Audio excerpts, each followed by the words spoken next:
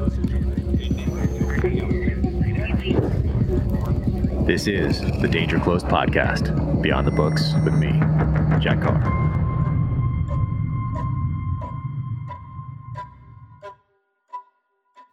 Welcome to the Danger Close podcast, an Ironclad original presented by Navy Federal Credit Union. The title drop video for my upcoming novel, Only the Dead, is out now. You can find it on my social channels at Jack Carr USA and also on my YouTube channel.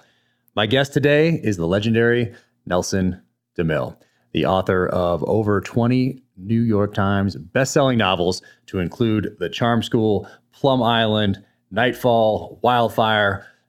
Amazing. He dropped out of college in 1966 to join the United States Army, where he served as an infantry officer with the 1st Cavalry Division, spent a year in Vietnam, then came home and started writing.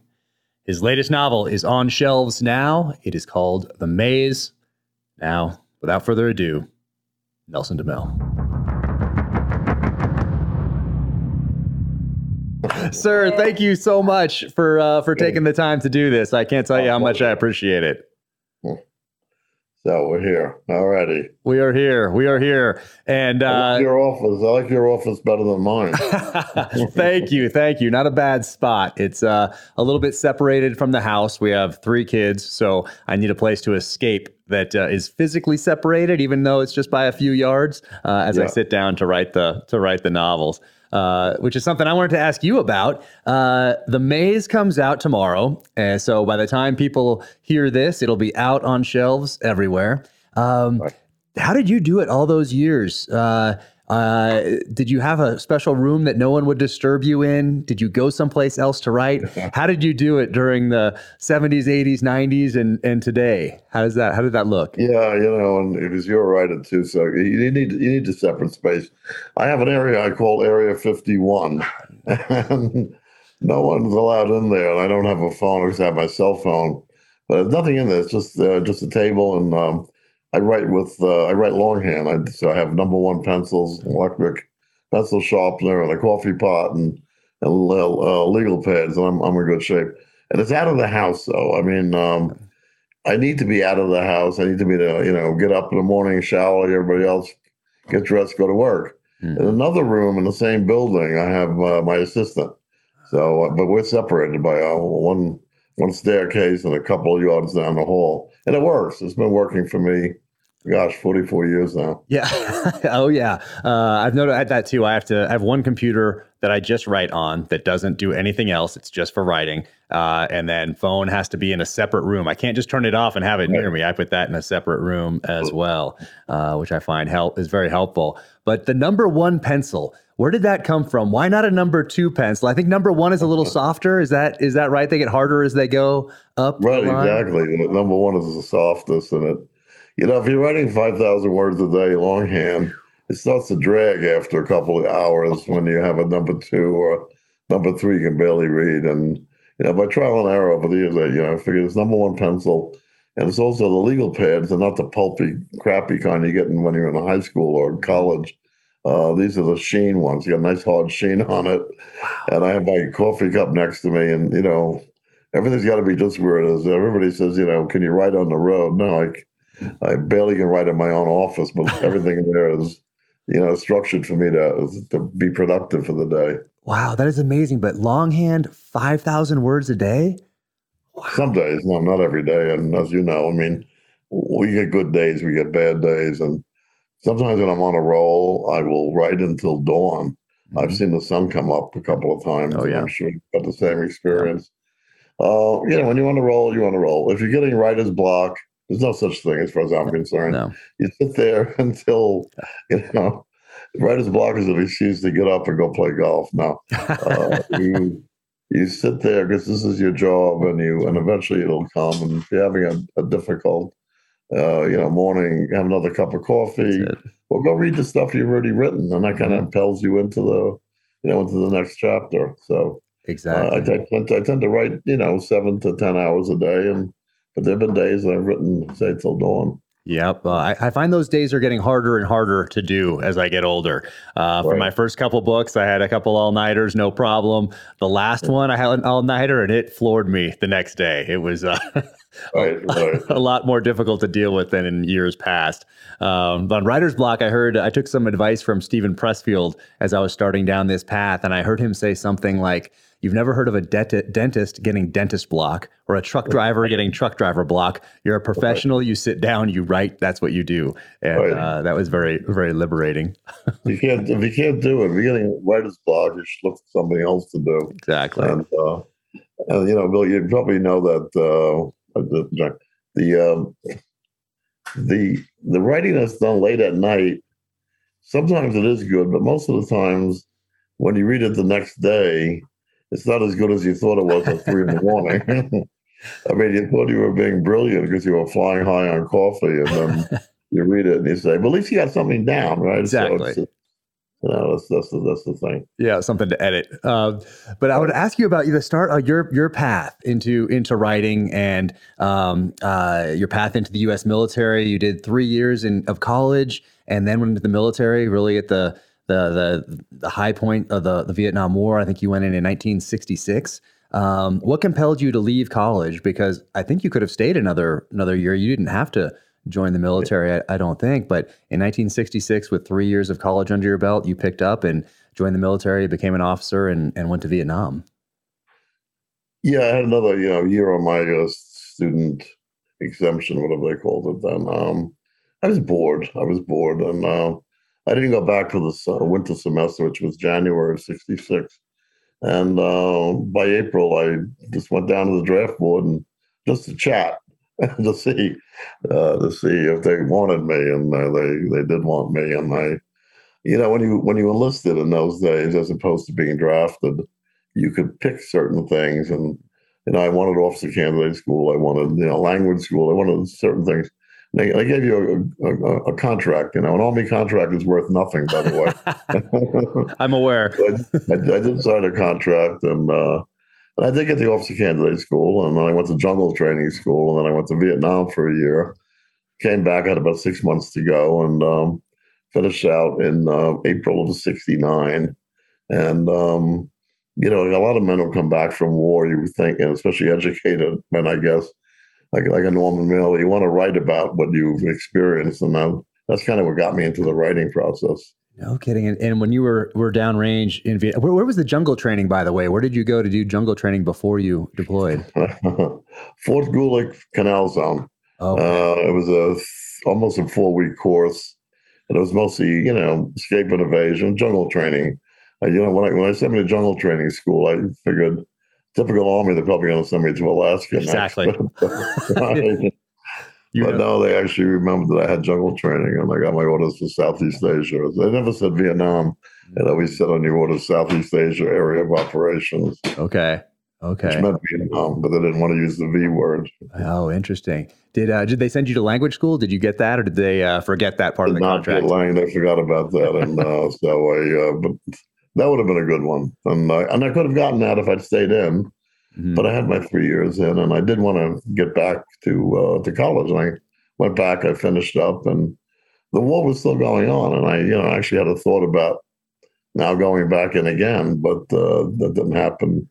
Had to do with a woman, as it always does. And right, so and I started writing. He said this was '69. I started actually writing in '73. And I was writing a Vietnam War novel, the Great American War novel that nobody wanted to publish, but it did get me into the process. So, and eventually I did write about Vietnam with Word of Honor and Upcountry. I had 2 Vietnam books out of my 23. Because I didn't want to be the Vietnam writer. I didn't want to be Phil Caputo or Tim O'Brien. I just wanted to get it out of my system. And if there was more need for it, or more publishers or editors wanted it, I would have done another. But I think I said what I had to say in those 2 books. Did you ever? What happened to that Great American War novel that you were working on in the early years? Is it in a drawer somewhere, or do you visit parts of it, or what happened to that? Yeah, that's a good question. I did visit parts of it. That's what you do. I kind of mined that because it was written kind of fresh.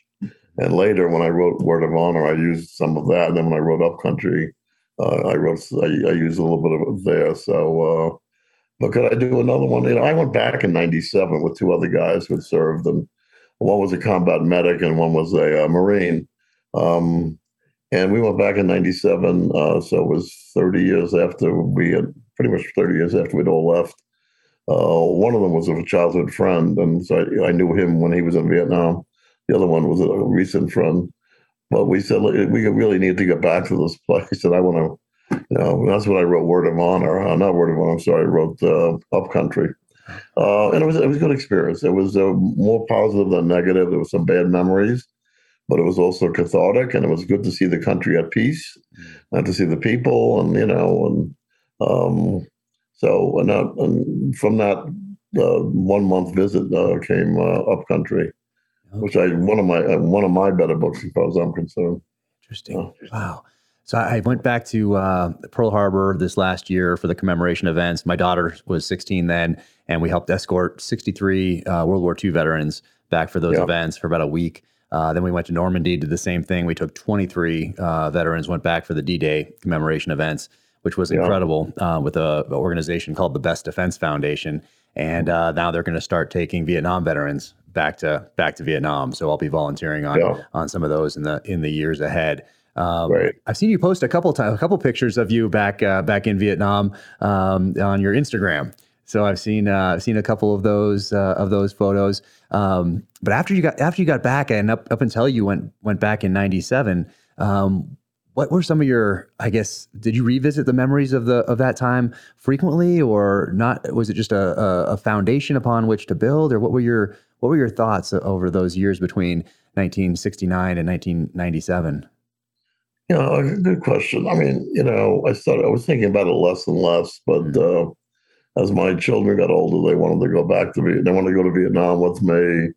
I still had a lot of friends, veterans, and we'd, talk about it. And, but, I didn't have anything near post-traumatic stress. And I know some people did, and I honor that. But the thing was, you came back like every other, like millions of men in World War II. Like my father, who served in the Navy, came back, got a job, got married, raised a family, and that was the end of it. And that, I think I was influenced by that generation, because I saw all my uncles, my mother's brothers, and my father and his family. They all went, and almost all of them went, because it was a real universal draft. Yeah. My father was actually Canadian. He was here, but he got scooped up into the American Navy. And when he got on with his life, and when these guys got around, they sat around a table playing cards. I remember as a kid, drinking cheap, bad rye whiskey and smoking cigarettes. The war never came up. And some of them had some amazing experiences, I'm sure, but it never came up. And I think that's what the citizens, soldiers should do. You go, you serve your country, you come back. I think for us, the coming home was not good. It was very unpleasant. I was hassled at the airport coming into San Francisco from Vietnam after serving for a year in a combat zone. Now I'm getting hassled by civilians. I need this. And I had a war trophy, a legitimate war trophy, a Russian rifle. Oh wow! And I had papers to it, but they, I was stopped about 6 times because I had this rifle. I guess I don't blame them for stopping me in the airport with a rifle, but I had the papers, and one guy wanted to take it away, and I said, over my dead body, you're getting this. And I learned this the hard way. So it was unpleasant, and I had a girlfriend prior to that, and she gave a call. Yeah, but it was not so much emotional. It was stressful. It was a stressful coming home. There was no parades, and I had a 30-day leave, and I tried to connect with some of my college buddies, but they either weren't around or weren't interested in high school friends. So it was strange, and that's been written about too. And I kind of wanted to write about that, but I said, let me leave that one alone. That was almost a worse memory than what happened in Vietnam. Did you still have that rifle? Yeah, I do. No kidding. Amazing. It's an Amazing. SK-44 bolt action. Wow. Not an automatic rifle because No kidding. they don't like you to bring automatic No, rifles. no, you don't want to mess with those. I don't know if you can see it on the what camera angle you have, but I have an Enfield 1864 that's above the screen right here that I brought back from Afghanistan. You could bring back with paperwork anything. I think it was 1899 or maybe 1900, but anything before that you could bring back with just a simple signature. Anything else got a little more complicated or was just a no-go. But got that Lee Enfield. It's a percussion, or not a Lee Enfield, just an Enfield. It's a percussion rifle up there, and I was there early enough before they started making the fakes. So it makes these fake ones in Pakistan to sell to the Americans to try to pass off as legitimate 1860s Enfields. But I was in early enough where I got that one right there. Do you remember your first day in Vietnam when you landed? Did you land at an airfield and step off? And what was that like to land there for the first time? No, it was October, and I got out of an air-conditioned plane. We were flown over. I happened to take a Braniff. I mean, it was a chartered flight. We were all full of soldiers. Okay. And I remember, stepping off the plane. It was about maybe 6 a.m. Sun was just coming up, but I remember stepping out into this 85-degree heat at Tan Son Nhut Airport in Vietnam, and it had just been 66 degrees in the plane or whatever. And I said, this is going to be a long year. This is going to be a long year. Then from there, we went to Long Binh. We got processed, and then I got my orders to go up country. I got my orders for the 1st Cavalry Division, and somebody flew me up there in a helicopter, and I was a platoon leader. So I was going to take over a platoon. I didn't, I was more anxious about that, about being, a platoon leader and having these men entrusted to me than I really was about the combat per se. When I got out to the field, I got to the forward position. My company was out in the field, and they were actually engaged. So they were being shot at, and I could hear it on the radio. And I said, "Oh boy, this is going to be a long year or so." But like anything else, give it 30 days, and you're okay. Wow. Did you have some senior enlisted guys who'd been there for a while to help? Sure. My gosh. You got to make friends with the sergeants right away. Yeah. They can make or break you. They see a young lieutenant coming in, and it's like fresh meat to them. They're going to test you right away to see what you're made out of. Okay. But by my 10th or 11th month, I was the seasoned guy. I was the guy people came to, so that felt good too. Wow. What would you remember? What your official mission was up there? Did they have was it clear cut, or what was it? What was it like?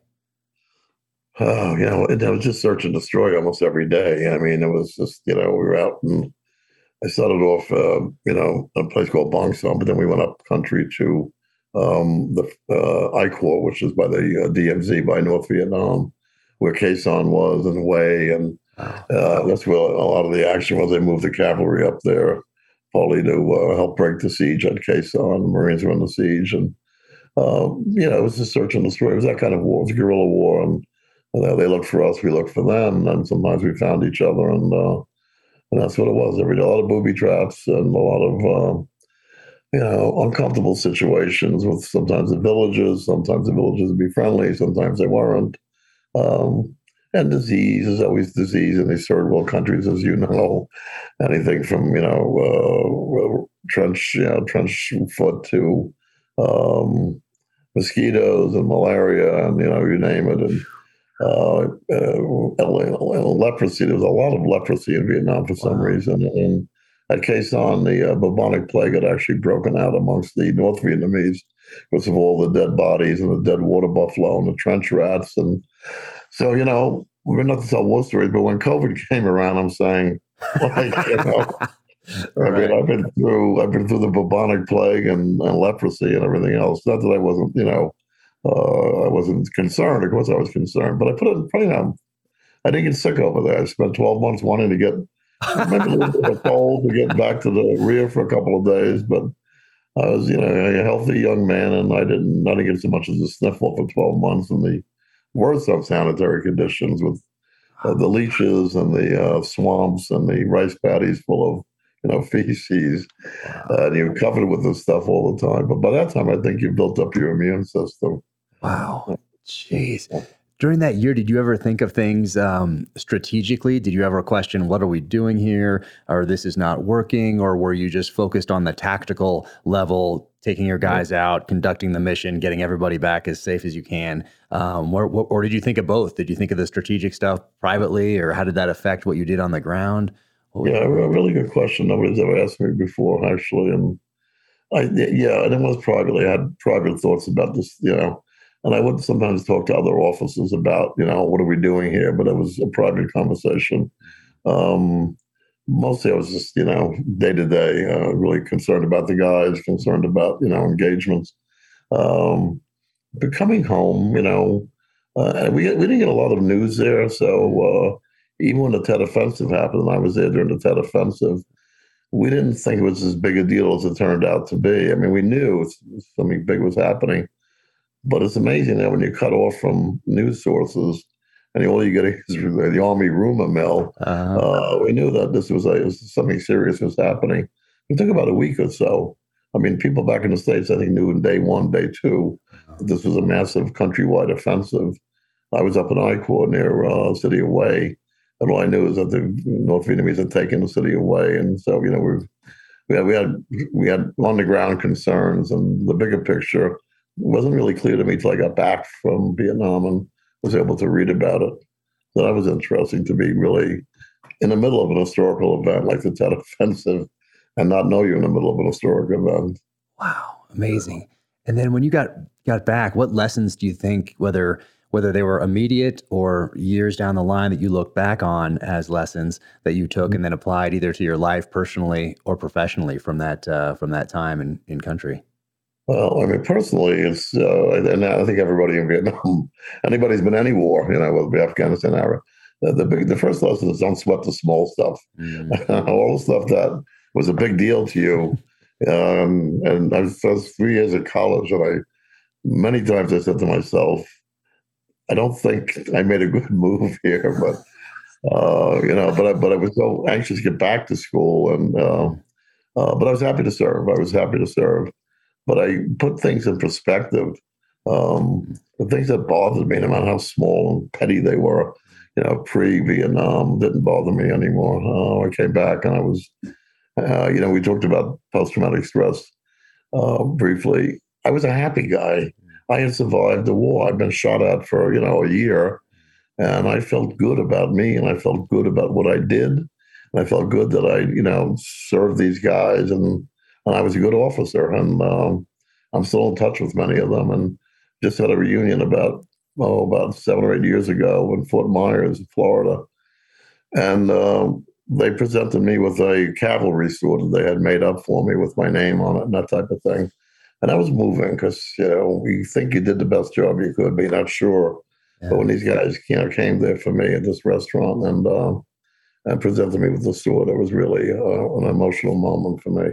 I bet that's how you did a good job. If those junior enlisted guys have respect for you, stay in touch with you, right. That's really telling. And it sounds like we had fairly similar experiences, as much as you can have between all those years. In that I sleep very well at night. That I did the best I could downrange. I feel good about what I did downrange. Things went our way for whatever reason, whether it was luck or skill or a combination. Right. I feel very good about that. And then I apply certain parts of that to my writing. And then you got home, and it took a couple of years, but then you started writing before The Rivers of Babylon hit. There were a couple series that you did first. Yeah. Do you look at those as kind of like your training ground, or what were those? What was those years like before The Rivers of Babylon hit in 1978? Back in those days, a lot of writers did paperback originals. There was a lot of paperback original pulpers, we call them. I think they cost about $1.25 to buy, and that was my training. That was my on-the-job training, and I couldn't get published in hardcover was a dream. I did a few police series because it was a time in the 70s when there was a lot of crime, and of course we have it again. But at that time, it was, cities were not safe, and you had vigilante heroes in literature and in movies, and you had Batman and Robin and Serpico, that type of thing. So the publisher said, "Why don't you forget Vietnam for a minute here? Why don't we try some of these police procedurals?" And I remember he gave me a whole bunch of paperback pulpers, and he said, "Read these." And because he had read my Vietnam stuff, he says, "It's good, but I can't publish it.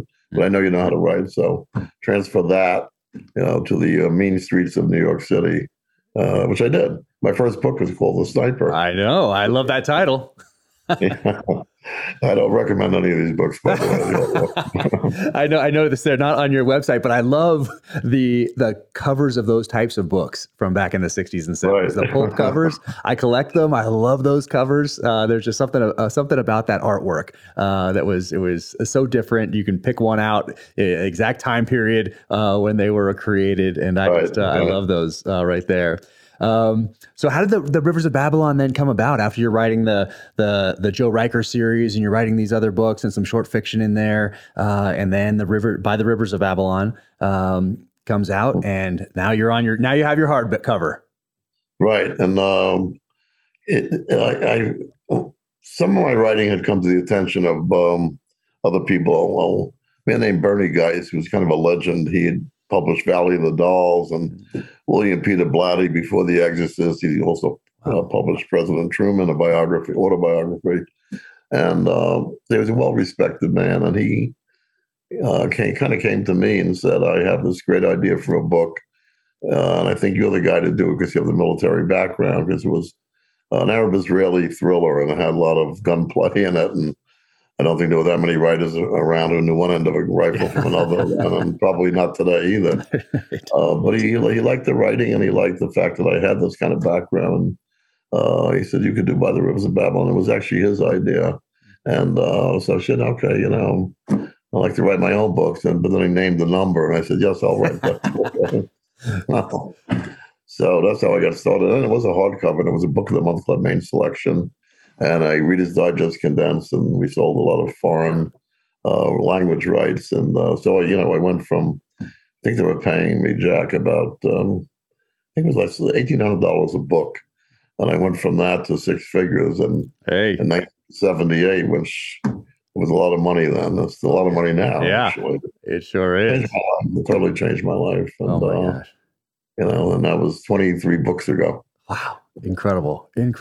Do you remember if he talked about it, or if you did research into the 1970 Dawson Field hijackings, when those, I forget exactly how many planes right now, but 3 of them went to this place, Dawson Field in Jordan, and one of them blew up, and very spectacular type of a terrorist event. Everyone was got off before it exploded. But did that influence any part of By the Rivers of Babylon?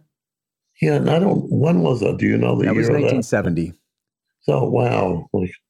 No, I mean, I barely remember it, but I think, I'm not sure when the Entebbe raid was. That was also, but what was in the news then was the beginnings of the Arab-Israeli conflict. I mean, it had been going on for 2,000 years, we know that, but it was starting to make the news. And Black Sunday by Thomas Harris had come out before Babylon. It was like one of the first, if not the first, big Arab-Israeli terrorist kind of book. And all of a sudden, Islamic terrorism was in the news, but it was also getting into literature. So I think, this guy Bernie Geis kind of, he had his finger on the pulse. I wasn't that interested in the subject, but actually when I started researching it, I became interested. When they gave you that number, you became very interested. That's fantastic. And then you do 1979 Mayday, which becomes a movie in 2005. Cathedral, Talbot Odyssey, and then Word of Honor, which later became 2003 film with Don Johnson and Jean Tripplehorn, who was just in my book, The Terminal List. She plays a character in the Terminal List, which came out on Amazon Prime this year, and Charm School, which is where I discovered you.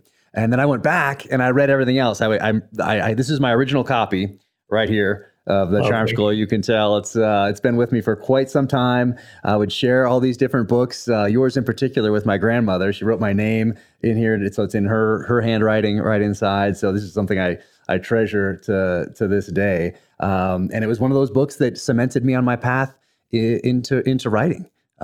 This book is such a powerful book, especially for me at that time. I read it in 1989, so probably a year after it came out. But amazing. And of course, at the time, I wish it would. I thought this is a perfect movie. Why aren't they making this a movie? It's absolutely fantastic. And then I went back and I think I read next the Talbot Odyssey, and I still have my original. We moved recently, so I have boxes everywhere. But I still have my original of that as well. Fantastic. Read everything that you've written ever since. So I am a huge fan. But it cemented me on my path because I knew I wanted to be a SEAL, and I knew I wanted to write afterward. And then books like this that had protagonists with backgrounds similar to ones that I wanted to have in real life in the military or intelligence circles, that sort of a thing. So it was extremely impactful. And when you wrote Charm School, did you know, were there any tipping points along the way or points that kind of accelerated you on to the next stage of your in the profession of writing, or any that stand out to you during the other than your first one, obviously, but maybe during the 80s, or were you just nose to the grindstone, churning these out and doing the best you could and improving along the way? What when you look back at the 80s, what do you think about? Yeah, well, that's a good question too. When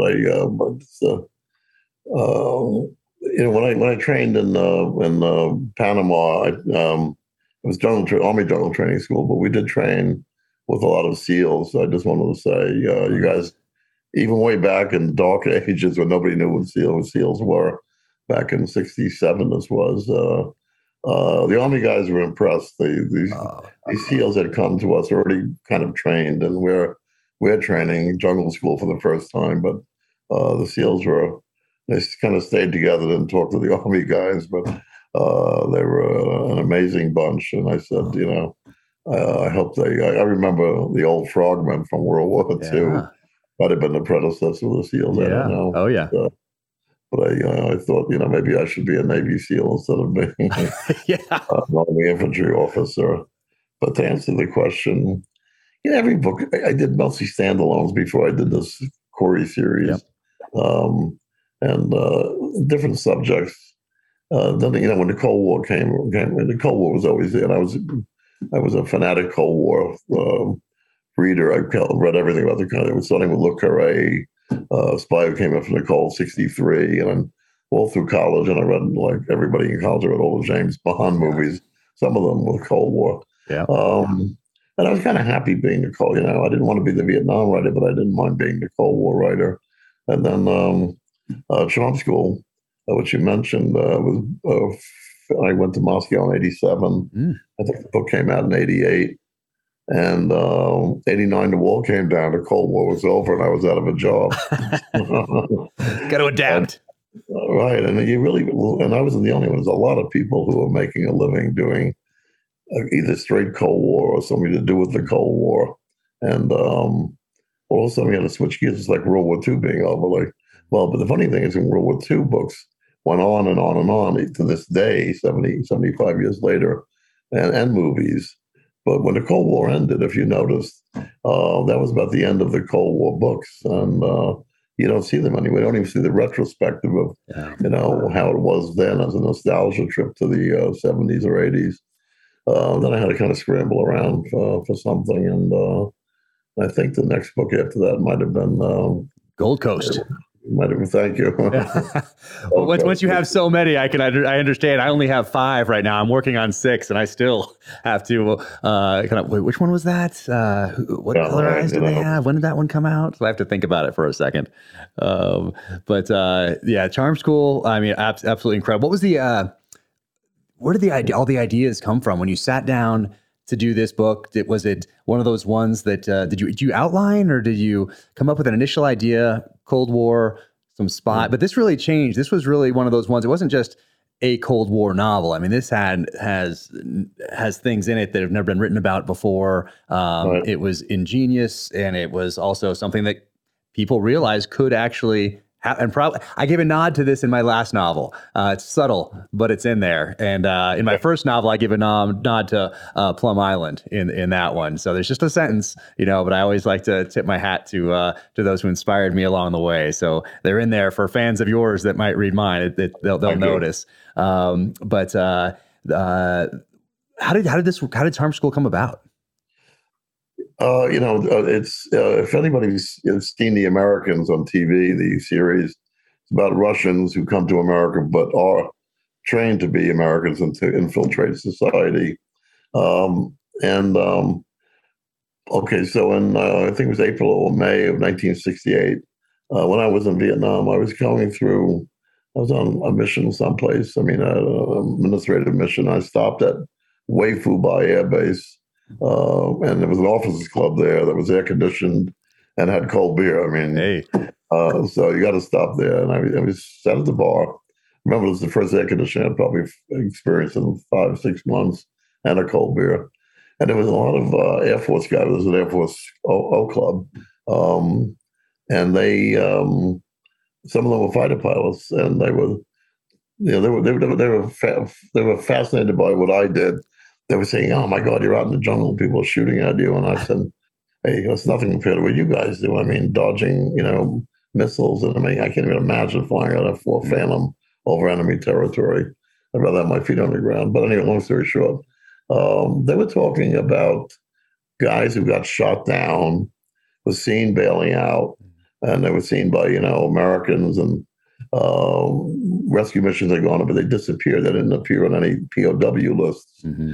And somebody there said, "Well, they're going to Russia. They're being kidnapped. That the North Vietnamese are getting these Russian surface-to-air missiles from the Russians, and in exchange, they're giving the Russians the product of those missiles, which is these American fighter pilots." Mm-hmm. And why do the Russians want them? They want to learn American tactics and how American fighter pilots are trained, and why American fighter pilots are better than their pilots in many ways. That was the theory. Mm-hmm. And I always remembered that. I said, all these guys. And then after the war, there was still all these MIAs. There were like 2,000 MIAs, and a lot of them had been seen alive but disappeared and never appeared on POW lists, and they weren't released when the prisoners were all released after the war, American prisoners. So I took it a step further in saying that after they were debriefed as fighter pilots, the Russians decided to start this school called the Charm School Mm-hmm. to train KGB agents to speak like Americans, act like Americans, think like Americans, and go to America and infiltrate American society. And then I think the people who made the series, The Americans, totally ripped off my idea. There are a lot of similarities, that's for sure. I noticed that as well. And the book did incredibly well. I mean, really incredibly well. I was, the height of it was kind of, Cold War was sort of winding down. I wouldn't say height of, but it did very well. And then by the time the paperback came out, I think the war was about to come down at about the same time. But the book still sells well. People read it now as a retrospective, and it's I think one of my better books, and it's actually used in some college courses as a adjunct to some Cold War nonfiction. So that's good. Oh yeah. Oh no, it's absolutely fantastic. I mean, I was back then. Of course, there's no internet, so I can't find out when your next novel's coming out. The best I can do is go and ask at the local bookstore, and they wouldn't really know either. It was just kind of unless you're kind of closer to a publication date. Because it was before the years, you didn't have a recurring character, so it wasn't one of those things where you're going to get every year. It was maybe it was every year, maybe it was every 2 years, maybe it was every 2.5 in there. But I was always waiting for the next one. And then The General's Daughter, of course, 1992 becomes a 1999 film with John Travolta. I mean, what an amazing novel that is. Then Spencerville, another one of my favorites. After that, then Plum Island, that introduces us to the character that is the protagonist of The Maze, which will be out when people hear this. And for John Corey, what made you want to write him? And then did you know he was going to be a recurring character from that first outing in Plum Island? No, because I had only written standalones before then. And I just wanted it was the beginning of the politically correct movement, if you could call it a movement. And I wanted to write a character who said things that were not politically correct. And it was kind of funny back then. And, he's meant to be, one-shot character. And he's a little bit of a misogynist, but the women still love him anyway. And, he makes jokes that, maybe today would not be as accepted. And, we kind of, and the book did well. It was like, and you would appreciate this, it was like 17 weeks on the New York Times list. Oh my gosh. Which is a long, that was the longest I've had a book on the list. Wow. But I moved on to another book. You probably know better than me because you have a list. I sure do, right here. Plum Islands to Lion Game, then to Upcountry. Right. And then, well, I didn't really want to write it, but my editor and my agent said, can you write a sequel to the John Corey book, to Plum Island? And I kind of resisted it, but I saw the fan mail coming in. The fan mail was incredible. And, eventually somewhere along the line, I noticed the royalty statement that looked good too. But I also knew it was on the list for 16 weeks. Yeah. But I didn't really want to write a series, and they're difficult. People think they're easy because you've already created the character, but this character has now got a background that you have to kind of introduce into the second book and the third, and it can only carry so much forward before it just becomes, a regurgitation of the past. And the character has to be consistent. The internal chronology of the Corey books is over 20 years, but the external chronology, the real chronology, the internal chronology is like maybe a 4-year period. So the character can't really age much. And I'm aging, and I'm getting maybe a little different in my speech patterns. So, but you want to make that character the same. So those are the challenges of an ongoing series. And this is number 8, and maybe the last. I'm not sure. I don't want to go, a bridge too far on this because I think this is going to be a good book, and I think it's good to end it on a high note. But we'll see. I can be convinced that I need another John Corey. Yeah, you can be convinced when those royalty statements arrive. And I'll pick up mine tomorrow when it hits shelves. So I can't wait to read it. And if for anyone listening, 1 week on the New York Times bestseller list is incredible. 2 weeks, 3 weeks is amazing. And you get 16 weeks on. I mean, that is just next level. And you do Nightfall then in 2004. And I read Nightfall on a plane. So I recommend people read this, but not on a plane. I distinctly remember talking about acts of God and the insurance side of airline safety and all that in here. But this was genius, especially the way you end it. I took notes on this, and people who have read my stuff will now know that there was some inspiration to my novels, my fourth novel, The Devil's Hand, from Nightfall right here. But I read this actually at language school. They did send me to language school in the military. Really? They sent me for French. They thought I was going to go to North Africa, West Africa to do some things. And I did, but they gave me an interpreter the whole time. So now my French is mixed with my Spanish, and now it's all, that's just how it goes. But that's where I read this. So I have a distinct memory of reading this, and what a fantastic, amazing, of course, John Corey in this one as well. Same thing with Wildfire. Then you have The Gatehouse, where you revisit some characters from the Gold Coast. Right. Yeah.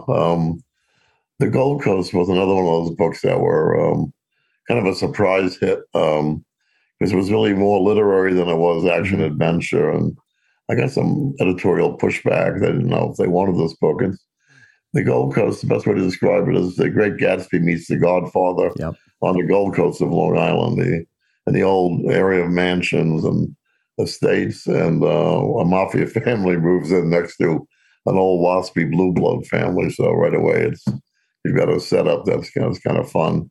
But they said, this is not you.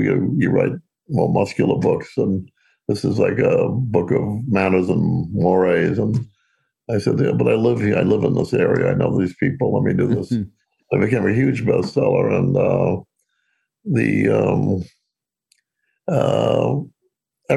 so many people wanted a sequel, but I wanted to leave it alone. I had never done a sequel. I mean, the series is different, as you know, from a sequel. A sequel is really picking up the same story and moving it forward. But I got finally talked into it after 20 years. So I did a sequel to which was The Gatehouse. And it was good. I mean, I'm not saying don't buy my book, but do buy The Gold Coast. And if you're really into the characters, then The Gatehouse is a good sequel. But sequels are always tricky, whether they be movies or books. I mean, the only sequel I can remember that was actually as good as, if not better than, was the movie Godfather 2. I was guessing you were going to say that. Yeah. Right. There's not much else. You're going to name it. You're going to count them on one hand. Right. How many sequels are as good as or better than the original? So it's always tricky. It's always got a lot of traps there that all writers fall into. But that taught me my lesson. No more sequels. No more sequels, except for, well, we have The Lion, Panther, The Quest, Radiant Angel, Cuban Affair, and then you do The Deserter with your son. How was that? Because I knew you had an experience with Mayday that you weren't, had vowed never to do another book like that. And then you do one with your son. Yeah, Mayday was, an airline disaster novel. I did this with a childhood friend, Tom Block, who's my co-author on Mayday, and he was a U.S. Air captain and a magazine writer. And we decided we needed to do this book together, Mayday.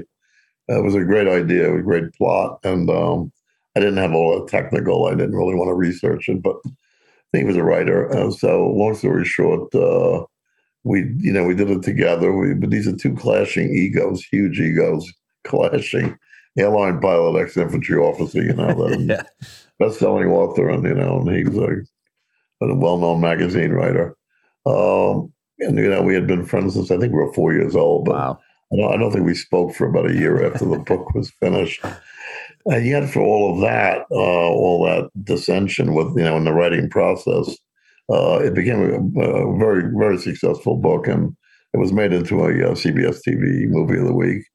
So it was successful critically and commercially.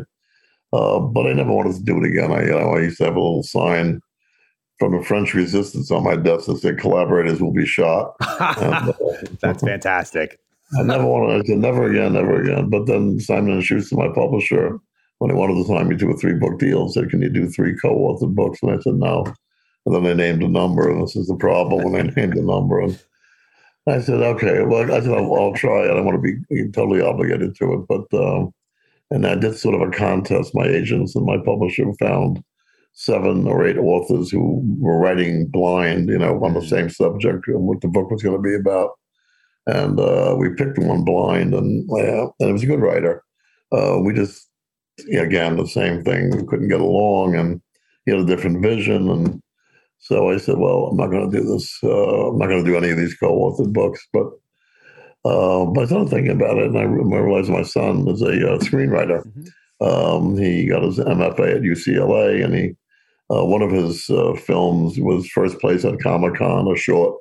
And I said, he knows he doesn't do novels, but he knows how to write. And maybe if we can get him writing and making some money, he can pay me back the tuition from Yale or something. So I called him one night, and I said, I said, Alex, you want to do this? And it was a flat, outright no. He said, no, I'm not working with you. I'm not writing novels. And then, this is true, though. I named the number, and then there was a pause on the phone, and he said, well, let's talk. And it worked out. It worked out really well because he wrote the first draft of every chapter, and I just kind of became the editor of the draft, and gave it back to him, and he did some work, gave it back to me. So I didn't help him create either the characters or the storyline or the ambiance of the setting. Most of the Deserter set in Venezuela. He did all that research. He did really most of the work. And I just became like super editor. I did some, a little rewriting where it needed it. But that process worked for that book. And now we're on a second book called Bloodlines, which will be out next year. And it's the same 2 characters of Jack, Brody and Taylor, the male, female, and they are Army Criminal Investigation Division detectives, and they're investigating crimes all over the world that have to do with the Army or on Army bases or federal property, that type of thing. So there's a lot of room there to have these characters continue into the future and wherever there's an American military installation. Oh, that's fantastic. Maybe Alex can finally pay you back for Yale after this next one. We'll see. We'll see. And Hollywood, I remember reading, it was a long time ago, about the John Corey series. And I think I read that Sylvester Stallone was interested at one point. And I thought, and this was maybe 10 years ago, and I might be off by a few years there, but I remember thinking, oh, that would be good. Maybe it was even in early 2000s, 2005. It's possible. I can't remember exactly, but I thought that might have been a good vehicle for him at that time, 20 20 years ago. What has been the Hollywood interest in the John Corey series? Good question. The other one I was interested was Bruce Willis. He actually called me in my office once, not my cell phone, my office. I don't know how he got the number, but first of all, I didn't think it was him. My secretary said, Bruce Willis is on the phone for you. I said, right. He said, whatever he's selling, I don't want. It really was Bruce Willis. And he says, friends, he says, people are telling me that I'm John Corey, whoever the hell John Corey is. But he was like a John Corey character. Yeah. Consciously, I didn't really base the Corey character, but that kind of snide, sarcastic, and irreverent type of personality. And so he was interested, and Stallone was interested, and a few other people. The property was owned by Columbia Motion Pictures, and it was owned by the Bregman production company, who did a lot of the Pacino films. And then it's been around. I mean, it's been around now. It's with Sony TV, and we all see all these characters on these series on TV, and with these characters. And I don't know if you're working on a deal, but there's a lot out there now. So. Oh yeah, it's a good time. I think for authors. I've realized they've closed some of the loopholes for authors. Like I think David Morrell, he kept some of the merchandising rights for First Blood back in 1972 when someone said, he said, why would I want merchandising rights for this thing? It's look at this story, First Blood, which is different than the movie, obviously. And he said, okay, I guess we'll keep those, fine. And then, of course, it turns into this big thing, which is very good that he did that. And now they've kind of closed some of these loopholes over the years for authors that at least early in the process, if you're a new author, they've closed a lot of these loopholes that were very lucrative for authors in the past. But I find the process, I'm always learning, and I love every part of this process, to include working on some of on the scripts for my series on Amazon. I thought it was I learned so much. But speaking of that, also the Cuban Affair. The Cuban Affair has some interest out there. I think you actually read a script for it. I did. It had left a lot to be desired. Yeah, you didn't like it. It was awful, actually. And, Hollywood buys something, as you know, and they buy it for a reason, but then they forgot why they bought it.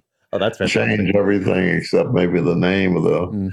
But what I do get in my contracts, Jack, is the name of the movie has to be the name of the book, because there's been so many where the book has been, hugely successful. Like I'm trying to think, like Red Dragon. That was Thomas Harrison made it into a movie called The Manhunter.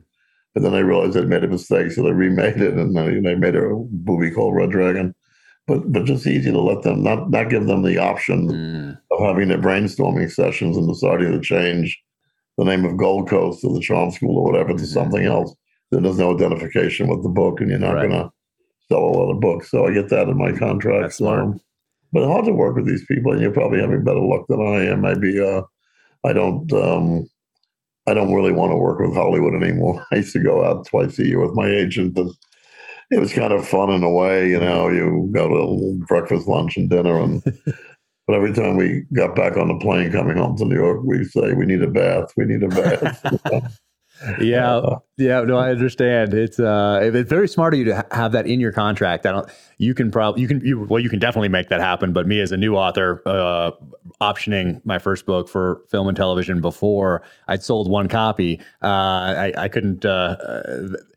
They could do anything they want with it. And luckily it's Antoine Fuqua and it's Chris Pratt and all these people that I'm friends with that all are kind of the ownership, the brain trust of this as far as Hollywood goes. So we're keeping, it was the same name as the book, which was extremely helpful.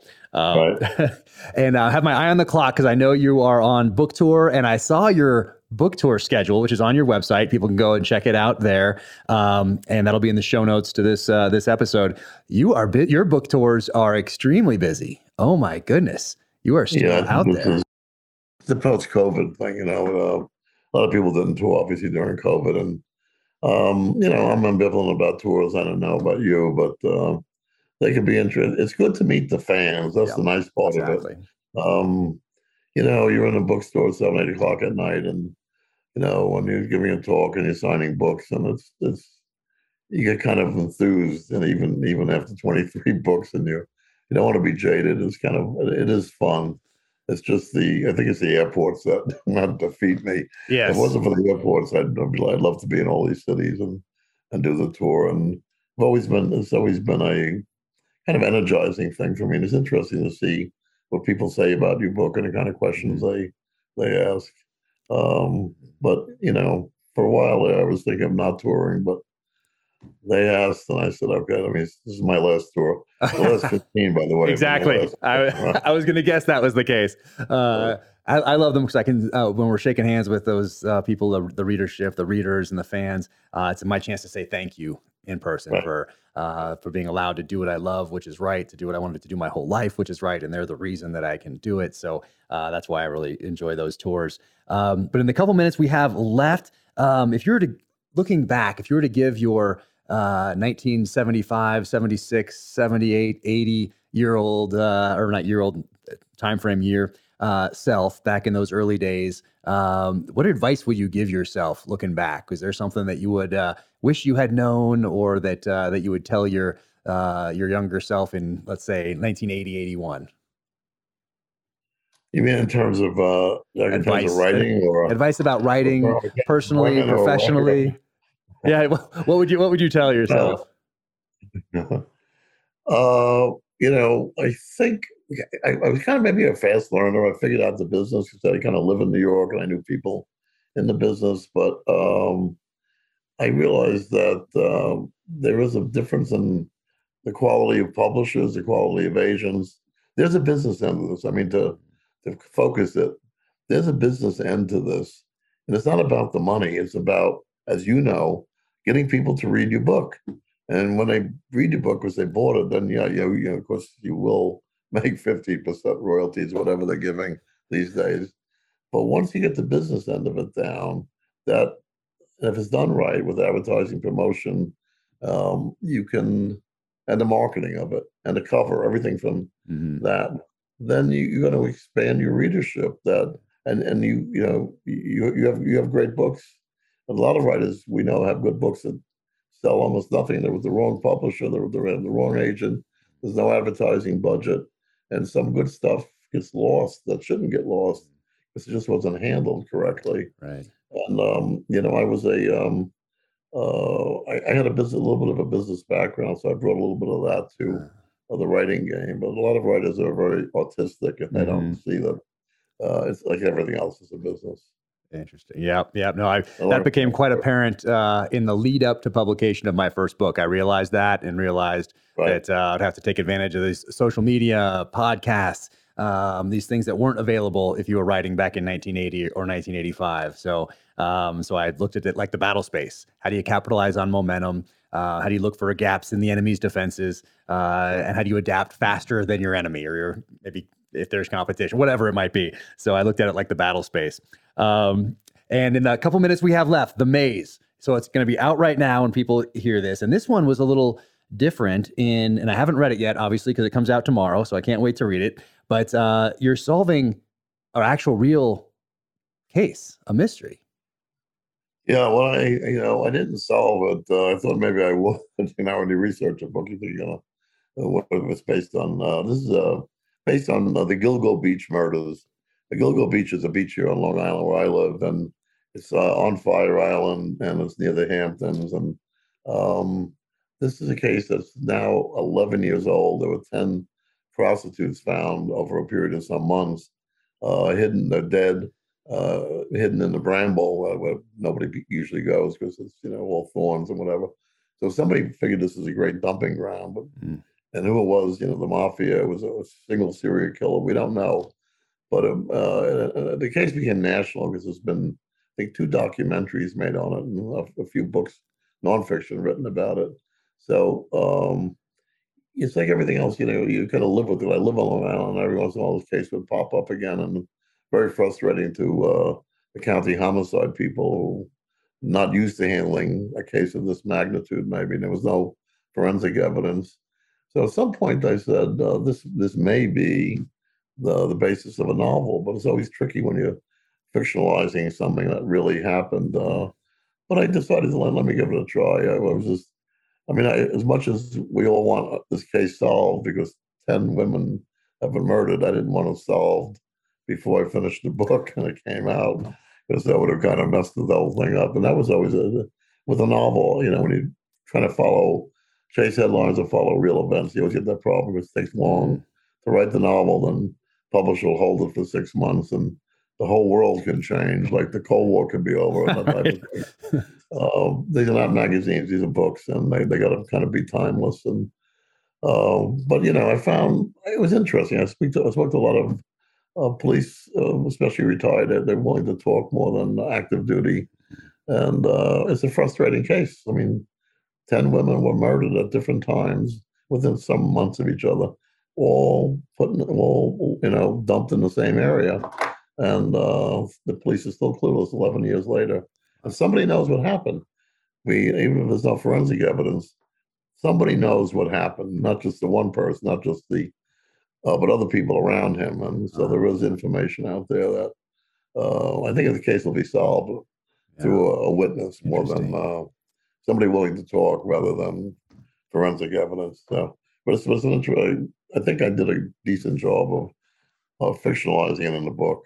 And no surprises. Don't give any spoilers here. But do you have a personal theory on the killings? And did that make it into the book, or do you have a separate personal opinion now that some time has passed?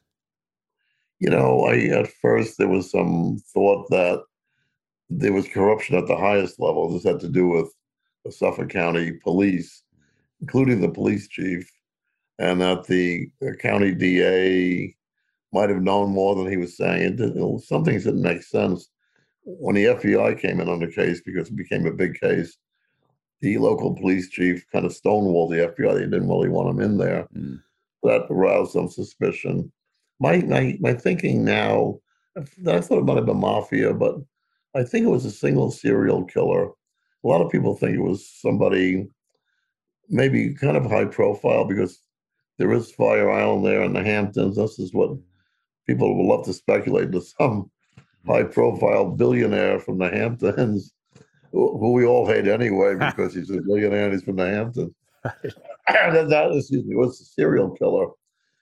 I think it was one person, because it seems like everyone was strangled and they were all dumped in the same area. So that's my theory, but we'll find out when they finally catch that guy. Yeah. Well, I can't wait to read it. We're at an hour, and I know you have things to do, and you're on book tour, and it's very busy. So encourage everybody, get The Maze, get it this week. And thank you so much for spending this time. I cannot tell you what an honor it has been for me to be able to talk to you. So thank you for the inspiration through all these books. And like I said, I wouldn't be the author I am today without you. So thank you. That's very kind of you. Thank you. And good luck with the writing. You're a great writer, and you're a great interviewer, by the way. Thank you so much. Thank you so much. I'll let you get after it. And I'm looking forward to the next ones after The Maze. So take care, and hopefully I'll see you in person soon. That'd be great. Thanks. Bye-bye. Take care. Thank you to Navy Federal, presenting sponsor of the Danger Close podcast. I've been a member since 1996, since my first couple months in the military. Thank you guys for being on the journey with me. Navy Federal Credit Union is helping their members save when they purchase new homes. They have loan options and resources to make sure you get a great deal. Now, Navy Federal will contribute $1,000 as a lender credit towards closing costs on your new home. Members also save on their monthly payments, since there is no requirement for private mortgage insurance. Plus, Navy Federal offers low rates and fees, so you can save even more. Navy Federal mortgage experts can help you choose the best option for you, making the home loan process a smooth experience. Learn more at NavyFederal.org. Our members are the mission. Insured by NCUA, Equal Housing Lender. Qualifying members with purchase mortgage applications after 9/16/22 may receive up to $1,000 towards actual closing costs applied at closing, with no cash back, and subject to loan program maximum contribution limits. Terms subject to change. Ask your loan officer for details. Navy Federal.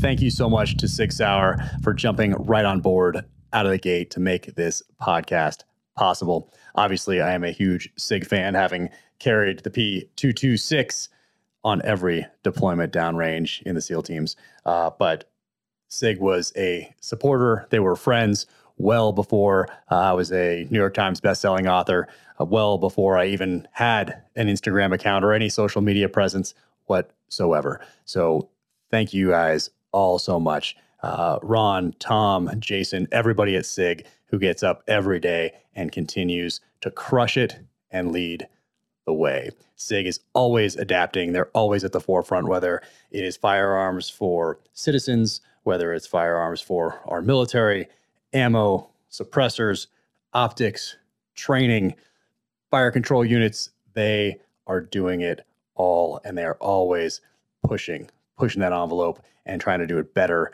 each and every day through innovation and adaptation. They crush. So thank you so much for that friendship and support. It will never be forgotten.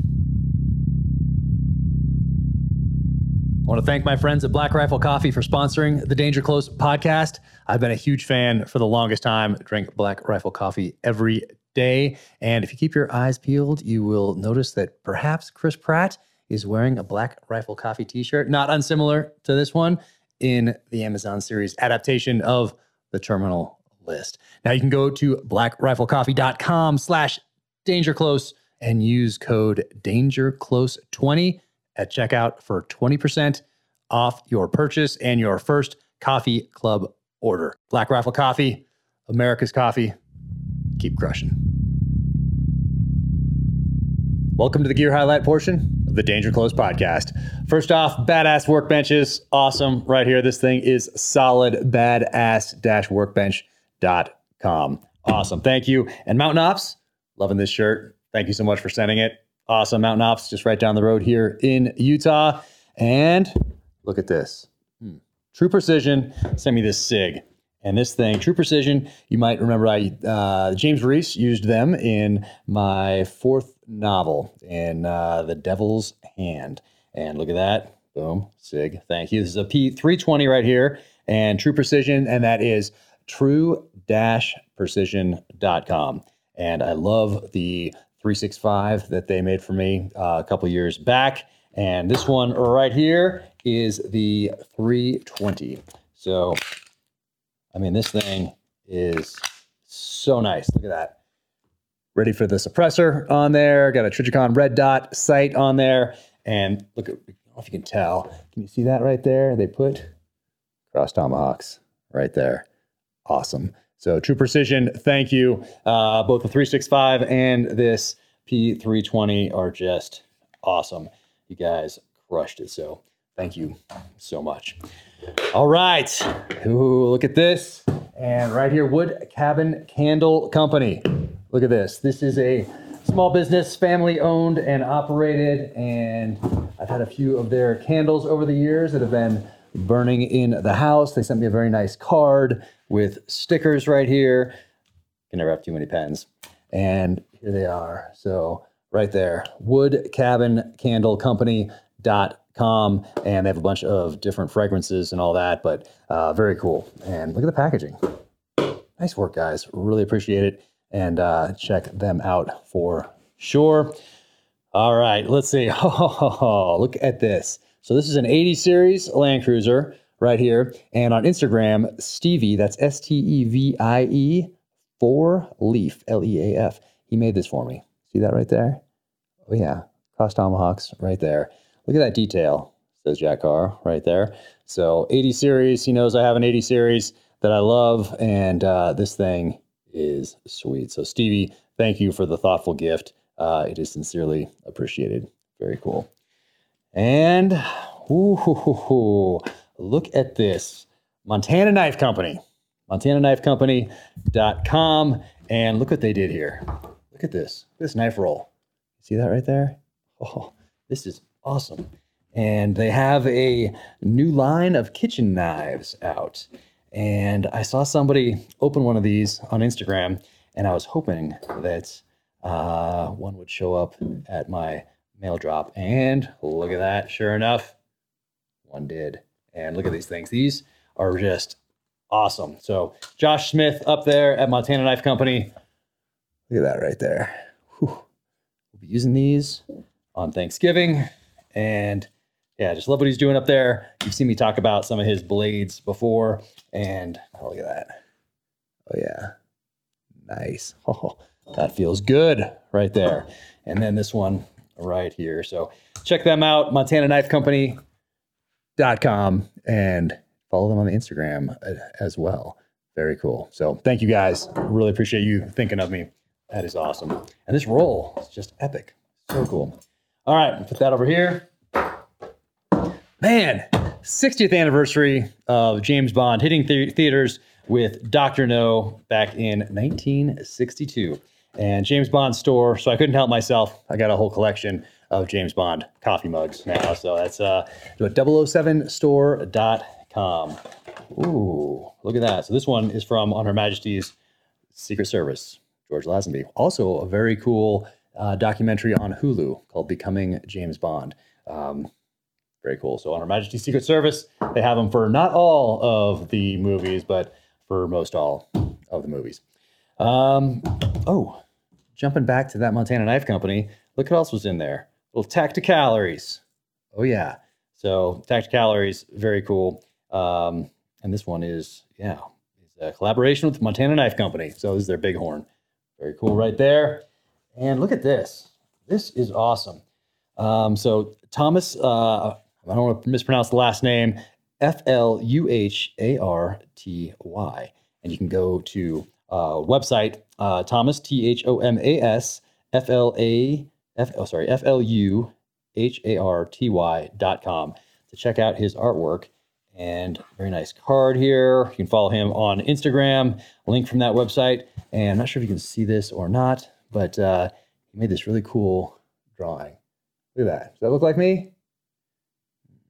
Pretty close. Very cool. So very distinctive artwork. Does a lot of cool stuff with cowboys and with superheroes, and was honored that he did a little portrait of me there. And look at that little book about his artwork right there. So thank you so much for sending me once again, THOMASFLUHARTY.com. Very cool. And look at this. Oh, damn. I'm gonna move these knives out of the way. Little Horse Soldier bourbon right there. And on the podcast, Scotty Neal and Mark Nooch were on the podcast, but some of the first guys into Afghanistan after 9/11. And when they got out of the military, they started this right here, Horse Soldier bourbon. Can you see that? That is pretty cool. Amazing. Almost makes me not want to drink it. It looks so cool, but I will. So Horse Soldier Bourbon, check them out. And they are at horsesoldierbourbon.com. All right. That is it for today. Thanks so much. Take care out there. Thank you for tuning in to the Danger Close podcast, an Ironclad original presented by Navy Federal Credit Union. To find out more about Nelson DeMille, visit his website, nelsondemille.net, and that is DEMILLE.net. And remember that The Maze is out right now, so be sure and go pick that up. The title drop video for my upcoming novel, Only the Dead, is out right now. You can go to my social channels at Jack Carr USA or my YouTube channel to check that out. OfficialJackCarr.com, that is the website. You can sign up for the newsletter there, and you can click on Shop for the merch. If you enjoyed this conversation, be sure to leave a 5-star rating and review wherever you get your podcasts. And until the next time, take care out there, stay safe, be strong, keep fighting.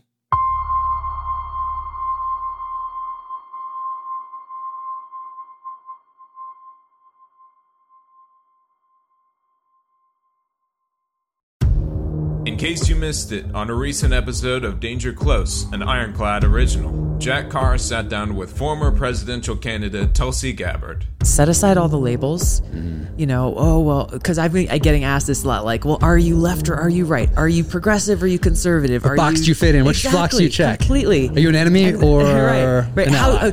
What filter should I use when I'm looking at you? And I've always been an independent-minded person, always. Be sure to check out the full interview wherever you get your podcasts.